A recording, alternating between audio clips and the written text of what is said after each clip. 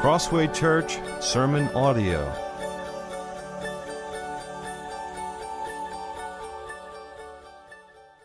You read this and you just can't get away from the centrality of the king in these narratives. In these recent chapters especially, we have this constant regnal formula that begins with the name of the king, who his father was, how old the new king was, how long he reigned, and whether he did right or evil in the sight of the Lord. And that's why this book is named Kings. And having seen that pattern, we would not be out of line to think that the kings would be called out as the reason for the exile of Israel. The kings dropped the ball, and that's why Israel was punished so severely. The kings failed to take responsibility, and that's why Israel was deported. But they're not.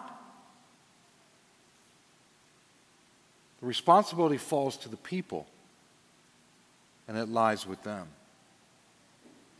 It's the people, the rebellion of the people is the reason given for the exile. The people failed to step into it, to take it from the heart, to say, this is the responsibility the Lord's given to me. I must bear it. No one else can. I will step into it. See right here at the beginning of our text today. Then the king of Assyria invaded all the land and came to Samaria, and for 3 years he besieged it. In the 9th year of Hoshea, the king of Assyria captured Samaria, and he carried the Israelites away to Assyria and placed them in Hala and on the Habor, the river of Gozan, and in the cities of the Medes. And this occurred because the people of Israel had sinned against the Lord their God. The kings take a back seat in this summary passage. We're going to get to one of them in our reading, but they take a back seat. So the kings are representative, and surely they are held responsible by God, and in many ways they had the most responsibility for their failed leadership. But at the end of the day, it's the people that God holds responsible. Today people talk about so many nuances of power dynamics, and sometimes it simply lets the responsible party off the hook. It gets so confused and convoluted. So often where the responsibility should fall, that person is absolved of responsibility. People are confused today on so many levels. It's not just biological sex. It's on so many principles. And in many ways you can see this before a lot of the issues we face in the culture today. You could see the shifting of responsibility, the blaming of others, rather than the person who's actually responsible. And part of the lesson we get right off the bat here is that we are always responsible for what we do. Now, the child may not be as responsible as the parent, but the child's still responsible for wrongdoing. And if the boss tells you to do something unethical, he should be in big trouble. But if you do that unethical thing, you are responsible too. And what we need to understand is that's the way God sees it. It may not be the way the courts see it today. It may not be the way the culture sees it today. But it is the way God sees it. If we do wrongdoing, we may be able to fool the people of the day, but we cannot fool God. He holds us responsible. And if that's the way the Lord looks at it, that is what true judgment is, and that is what we are called to live our lives according to. When we read the people, we recognize the corporate emphasis in that. And what I mean is that the people have rebelled in numbers large enough that these sins mark them as a group. And these sins mark the majority. It's the whole people of Israel. It's this summary sentence. Surely there were some Israelites who remained faithful, who fulfilled the responsibilities God gave to them. But by and large, the people went with the current and the flow of the culture around them over the centuries to the point where God held them responsible as a people. These sins mark the vast majority of the people of Israel. Remember, these are the Lord's people. They had been redeemed and reclaimed from Egypt. Verse 7 goes on to say that very thing.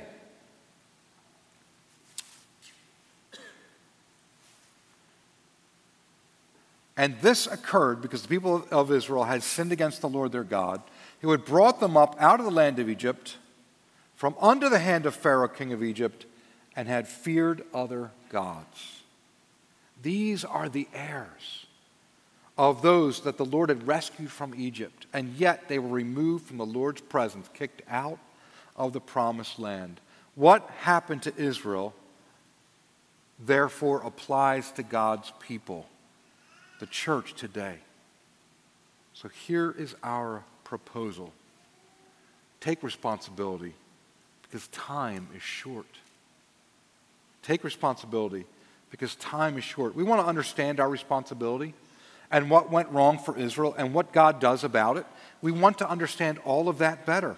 Let us therefore ask two questions of our text today. First of all, what were they held responsible for? What were they held responsible for? We're going to spend some time here because it's a significant portion of text and there's a lot in it. Now imagine going to the funeral of someone that had died an untimely death. When the memorial service begins, you're expecting a eulogy in the traditional form, something that reflects on and honors the life of the deceased. Instead, you are shocked to hear the speaker say, "We would be remiss to fail to tell you about the foolishness that brought our departed to the grave." And then that speaker embarks on what might be considered a dirge, or worse, a listing of the faults of the man who died. That would be shocking, right? But that's essentially what the writer of Kings does for the nation of Israel. The 10 tribes will never recover from this defeat and deportation. They receive no promise of return to the land, as Judah will a couple of centuries later. Samaria will become a city and a region of mixed ethnicities, and the distinct Israelite tribes that used to occupy this place will become unidentifiable, unknowable. This is what we're reading here, the historical death of these 10 tribes of Israel. And what the Holy Spirit wants us to see is why this devastating event happened. So let's read this longer portion of the text. And it's going to take a few minutes to read it. And as I read it, see if you can keep up with the list of Israelite faults that are being read, that are being listed out in this dirge. See if you can number their failures to take up responsibility given to them by God. 2 Kings chapter 17, verses 7 through 23. Let's read. And this occurred because the people of Israel had sinned against the Lord their God, who had brought them up out of the land of Egypt from under the hand of Pharaoh, king of Egypt, and had feared other gods and walked in the customs of the nations whom the Lord drove out before the people of Israel, and in the customs that the kings of Israel had practiced. And the people of Israel did secretly against the Lord their God things that were not right. They built for themselves high places in all their towns, from watchtower to fortified city. They set up for themselves pillars and Asherim on every high hill and under every green tree. And there they made offerings on all the high places, as the nations did whom the Lord carried away before them. And they did wicked things, provoking the Lord to anger. And they served idols, of which the Lord has said to them, "You shall not do this." Yet the Lord warned Israel and Judah by every prophet and every seer, saying, "Turn from your evil ways, keep my commandments and my statutes, in accordance with all the law that I commanded your fathers and that I sent to you by my servants, the prophets." But they would not listen, but were stubborn, as their fathers had been, who did not believe in the Lord their God. They despised his statutes and his covenant that he made with their fathers and the warnings that he gave them. They went after false idols and became false. And they followed the nations that were around them, concerning whom the Lord had commanded them that they should not do like them. And they abandoned all the commandments of the Lord their God and made for themselves metal images of 2 calves. And they made an Asherah and worshipped all the host of heaven and served Baal. And they burned their sons and their daughters as offerings and used divinations and omens and sold themselves to do evil in the sight of the Lord, provoking him to anger. Therefore the Lord was very angry with Israel and removed them out of his sight. None was left but the tribe of Judah only. Judah also did not keep the commandments of the Lord their God, but walked in the customs that Israel had introduced. And the Lord rejected all the descendants of Israel and afflicted them and gave them into the hand of plunderers until he had cast them out of his sight. When he had torn Israel from the house of David, they made Jeroboam the son of Nebat king, and Jeroboam drove Israel from following the Lord and made them commit great sin. The people of Israel walked in all the sins that Jeroboam did. They did not depart from them until the Lord removed Israel out of his sight, as he had spoken by all his servants the prophets. So Israel was exiled from their own land to Assyria unto this day. Now let's take a moment, list out the sin we see here, and think through some application for our lives. And of course, there's more here that we can cover. Number 1, spiritual forgetfulness and ingratitude. Forgetfulness and ingratitude. Israel failed to remember how the Lord had redeemed them, how he took them from slavery, brought them from death at the Red Sea to life on the other side. You remember the story, they're slaves in Egypt. They must do what the slave master tells them. They're being oppressed at a high level. These are a group of people that are truly oppressed in the moment. They know what it is. They know the lash of the whip. They know they're hanging on to life by a strand. They're trying to keep their families cared for. God comes in and delivers them powerfully, mightily. Amazing story of his miraculous deliverance. Brings them out from Egypt, brings them to the Red Sea. Pharaoh's army, they have a change of heart. They come after them. Pharaoh's army, they're on the verge. Israel's on the verge of being completely destroyed. God opens the Red Sea and brings them through on dry ground. It's like they died and had rose again to new life on the other side of the Red Sea. God closes the Red Sea and destroys the armies of Egypt. God delivers them. And on the other side of the Red Sea, brings them to Mount Sinai, makes them a people that stand before him. They had a responsibility now to keep this redemption for the rest of their history, in their traditions, in their culture, in their life, in their hearts. They had a responsibility to keep this near and dear to themselves every day and in every way. God had not forgotten his salvation for them, and they should not have forgotten it either. That entire episode, the exodus from Egypt and the salvation of Israel, all of it had an even greater purpose than what Israel understood at the time. It all pointed to the salvation that you and I have in Christ Jesus. It was a foreshadowing of the gospel that saves us, that freed us, that redeemed us and reclaimed us. The final, the true salvation that causes sinners like us to stand in the presence of a holy God. We say, I'm in Christ Jesus, the Savior, and we're given the gift of eternal life, so that we have a hope in this life and in the one to come that will never be taken from us. So you and I have been given an eternal, a glorious, a responsibility that transcends every other responsibility that we have ever thought about. To never forget and never forsake and never undervalue, and to steadfastly grow in gratitude, remembrance, delight, and joy in the salvation that God has given us, to live mindful of it at all times and in every way.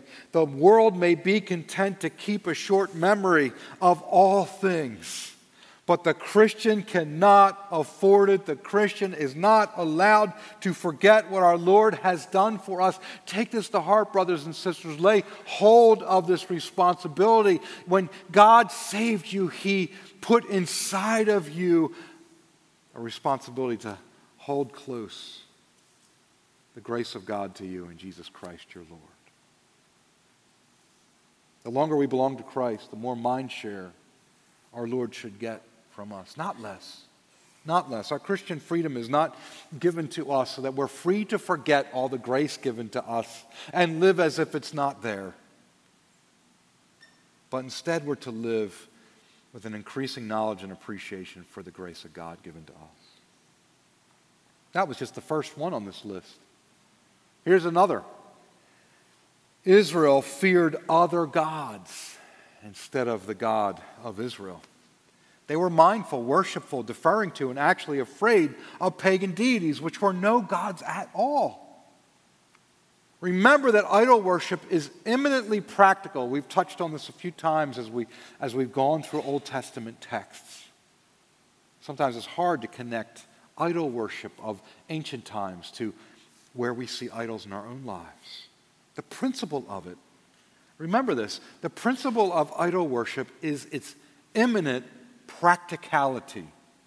It comes from a worldview that if you can simply figure out the DNA of how the universe is put together, its elemental nature, then you can manipulate it according to your will. Isn't it interesting when you watch a superhero movie, which, goodness, aren't we tired of superhero movies? Come on, we should be tired of them by now. Goodness gracious. But when you watch them, they always combine the supernatural and the scientific, right? Why is that? Because it's supposed to be about the elemental nature of the universe. And if you can figure that out, well, then you can manipulate the universe to your ends. That's the way the pagan gods worked. Who is a geographical god of this particular reason? Call on his name. Serve him the way he wants to be served. Offer him the sacrifices he demands, and he will do for you what you want, and you will stay in that land. Who is the god of the storm? Serve him, and you'll avert catastrophe. Who is the goddess of reproduction? Serve her, and you'll have many babies to increase your household and tribe and work your fields and fill your armies with. You see? Idolatry, pagan idolatry, is always eminently practical. It's about the manipulation of the elements to get what we want. But guess what? The God of heaven, I'm not sure I'm going to be able to get this word out, is unmanipulatable. Unmanipulatable. He calls for true worship. Worshippers that bowed before him and say, your will be done. You must increase. I must decrease. You see, you don't need the name of a pagan god to become an idol worshiper. You don't need to have a little shrine in your house. You just need to approach life in the same way. The what works mentality. Don't get me wrong, practicality is an important thing. We're taught that principle in Scripture in many ways. But the what works mentality cannot be the primary way of orienting ourselves in life. Sometimes keeping Christ at the center of our lives is quite inconvenient in a fallen world. Sometimes it's not practical at all. But if you're to worship him, you are continually met with the idea that there's something more important than whatever it is I want to get done. There's something more important than my own health. There's something more important than life itself. That's the worship of Jesus Christ.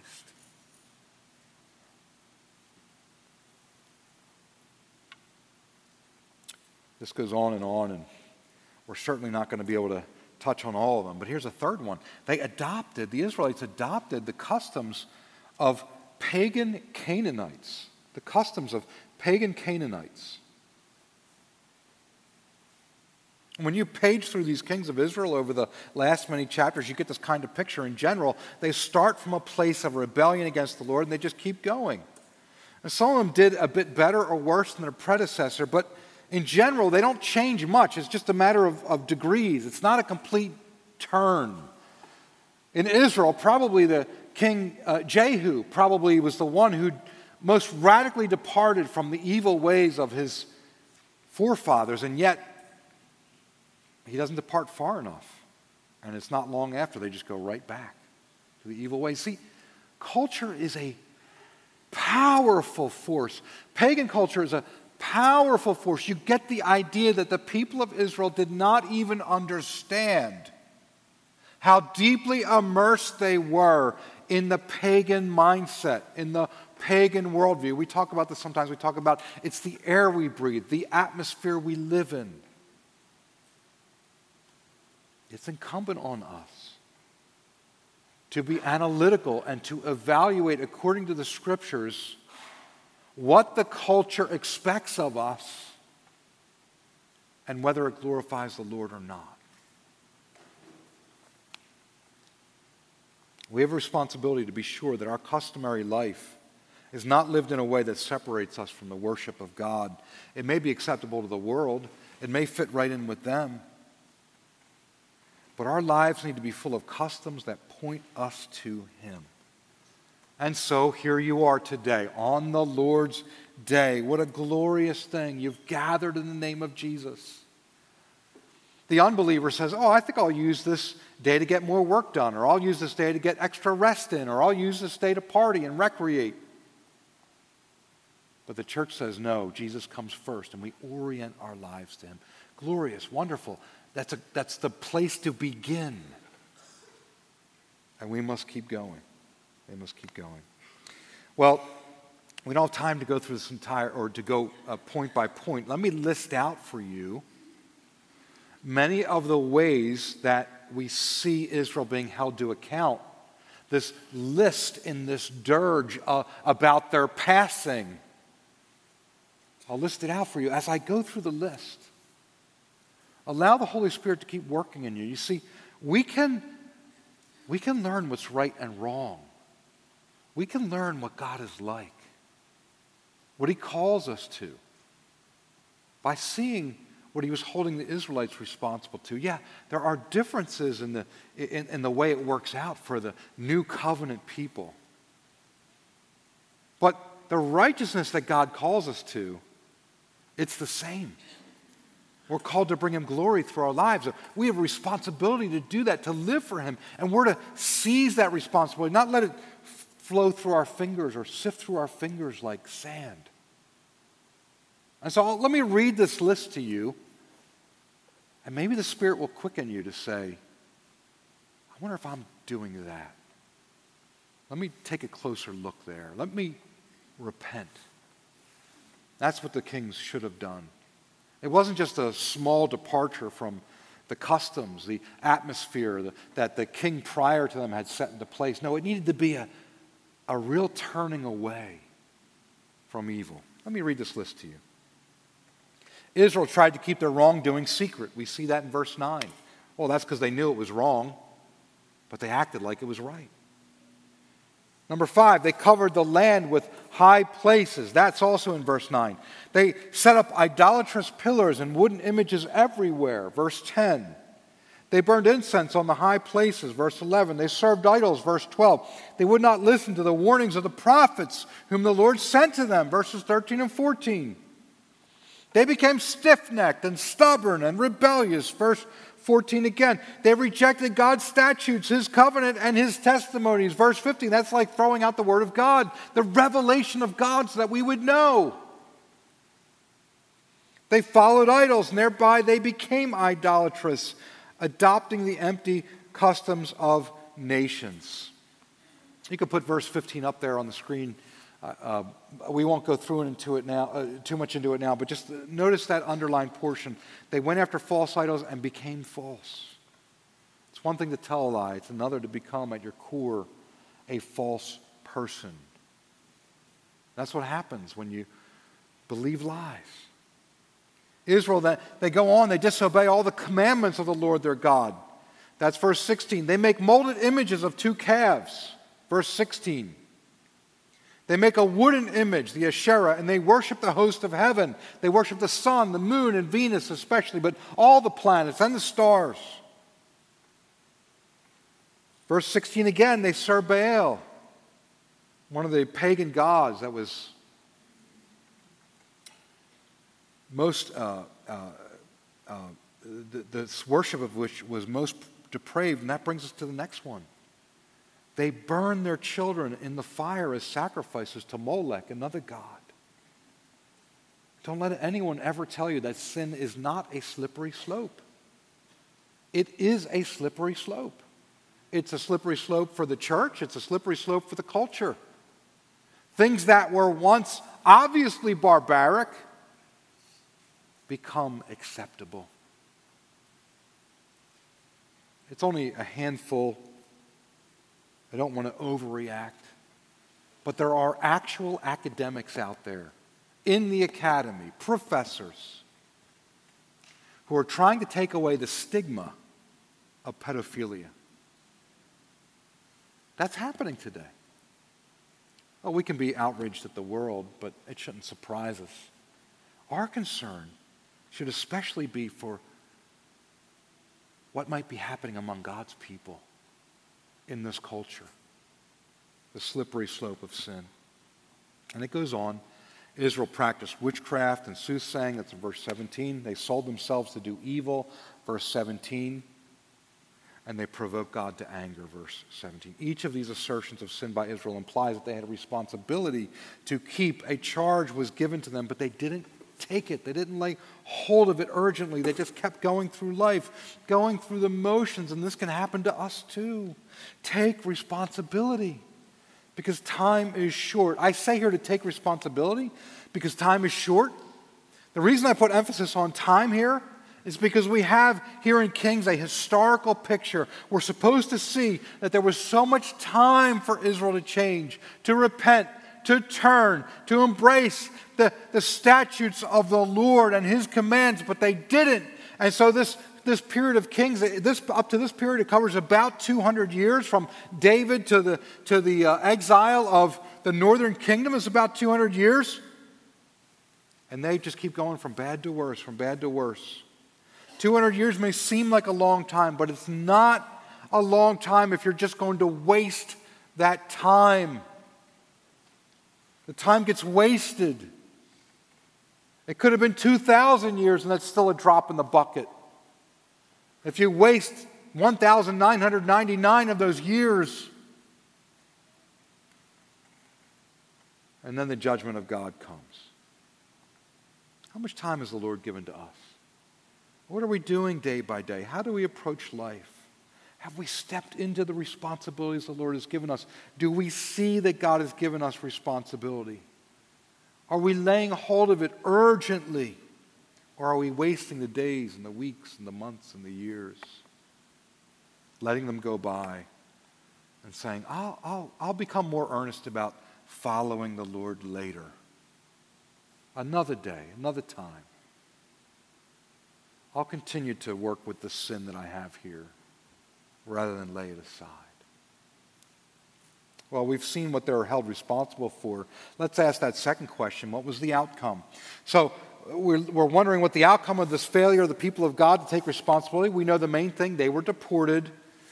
There's a text from Assyria, a manuscript from Assyria that talks about this. The king of Assyria says that he deported over 27,000 Israelites from Samaria. Now, we don't know if that means the city itself or the city and the surrounding region. Remember, there had been a previous deportation talked about in Kings of the northern kingdom that didn't include Samaria because Samaria was such a strong city that the strongest nation on earth took 3 years. They were the greatest siege works on earth at the time, but it still took them 3 years to get into Samaria.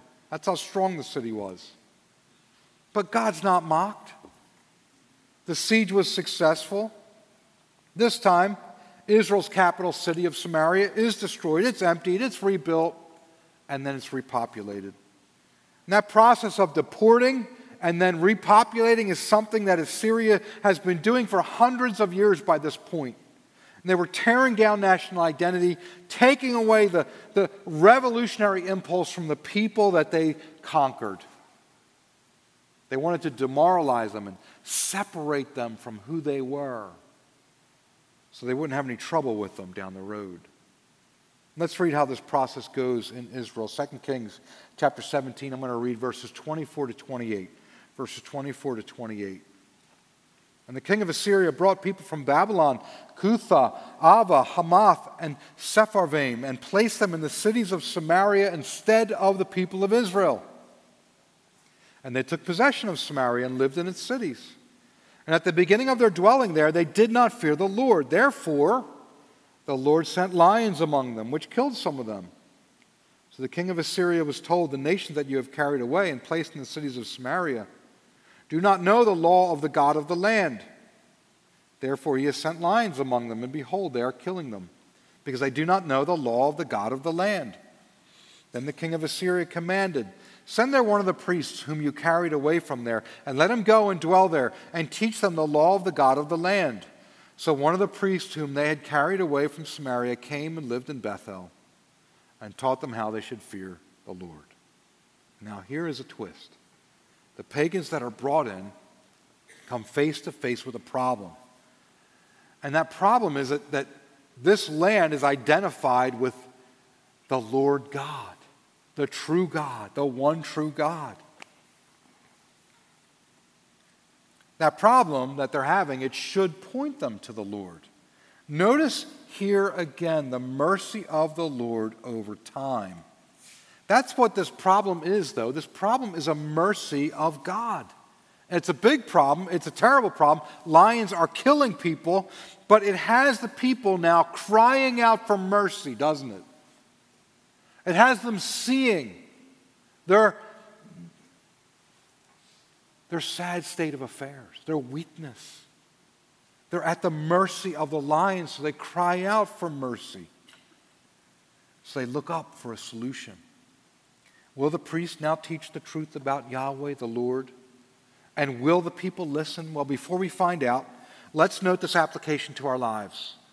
Problems crop up in our lives too. They are unpleasant. Sometimes they're destructive. Sometimes even devastating. But those problems are opportunities to find the mercy of God because He is giving mercy. Remember what James writes, my brothers and sisters. Count it all joy, my brothers, when you meet trials of various kinds.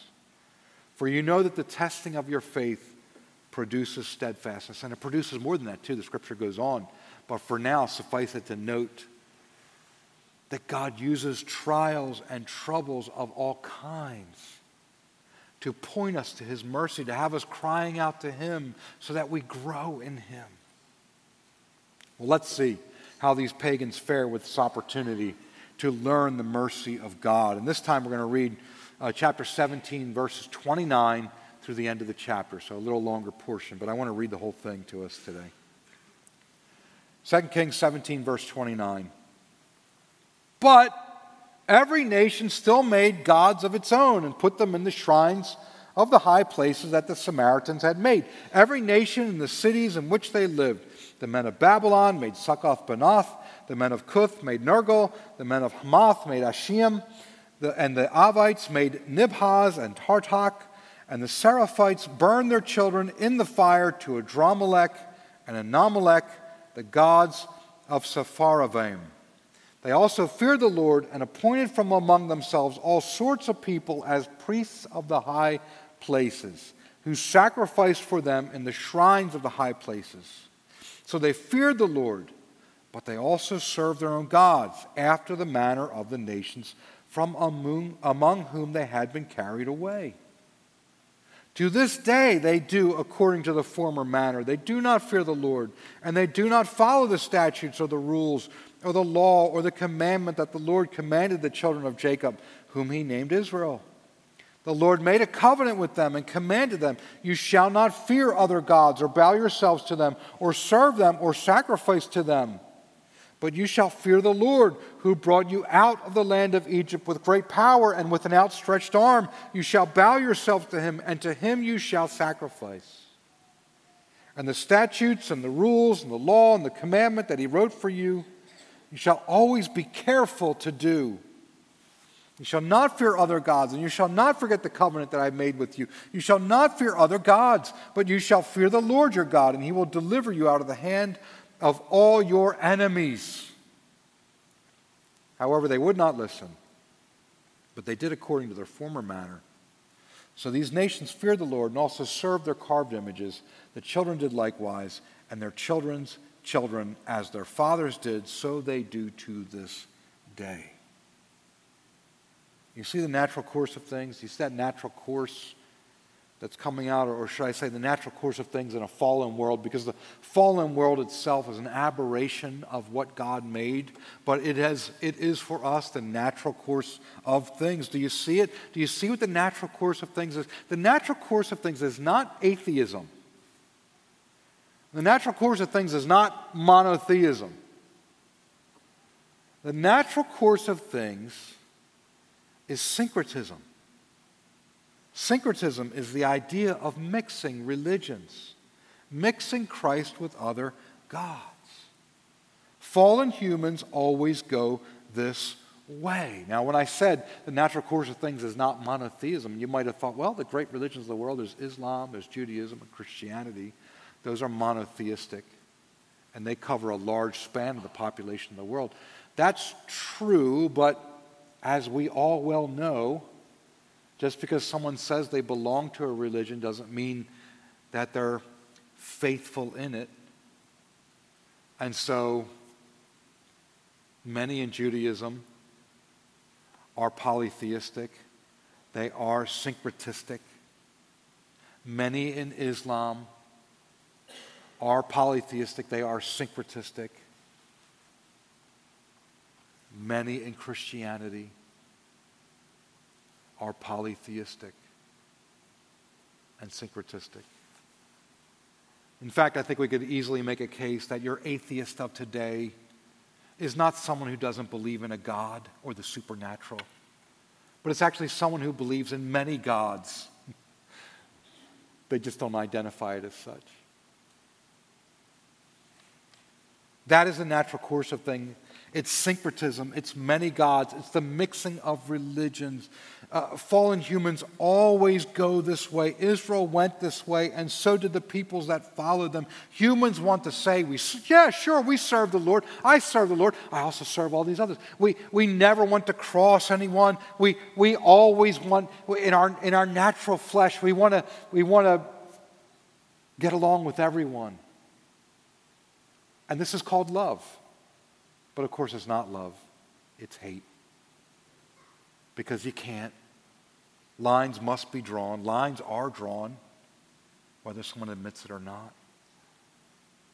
And did you notice in the text as you read this that the text says they both fear the Lord, but then in verse 34 it says they did not fear the Lord. That's 1 minus 1. And 1 minus 1 equals 0. Brothers and sisters, we are not immune to this. We are not immune to syncretism.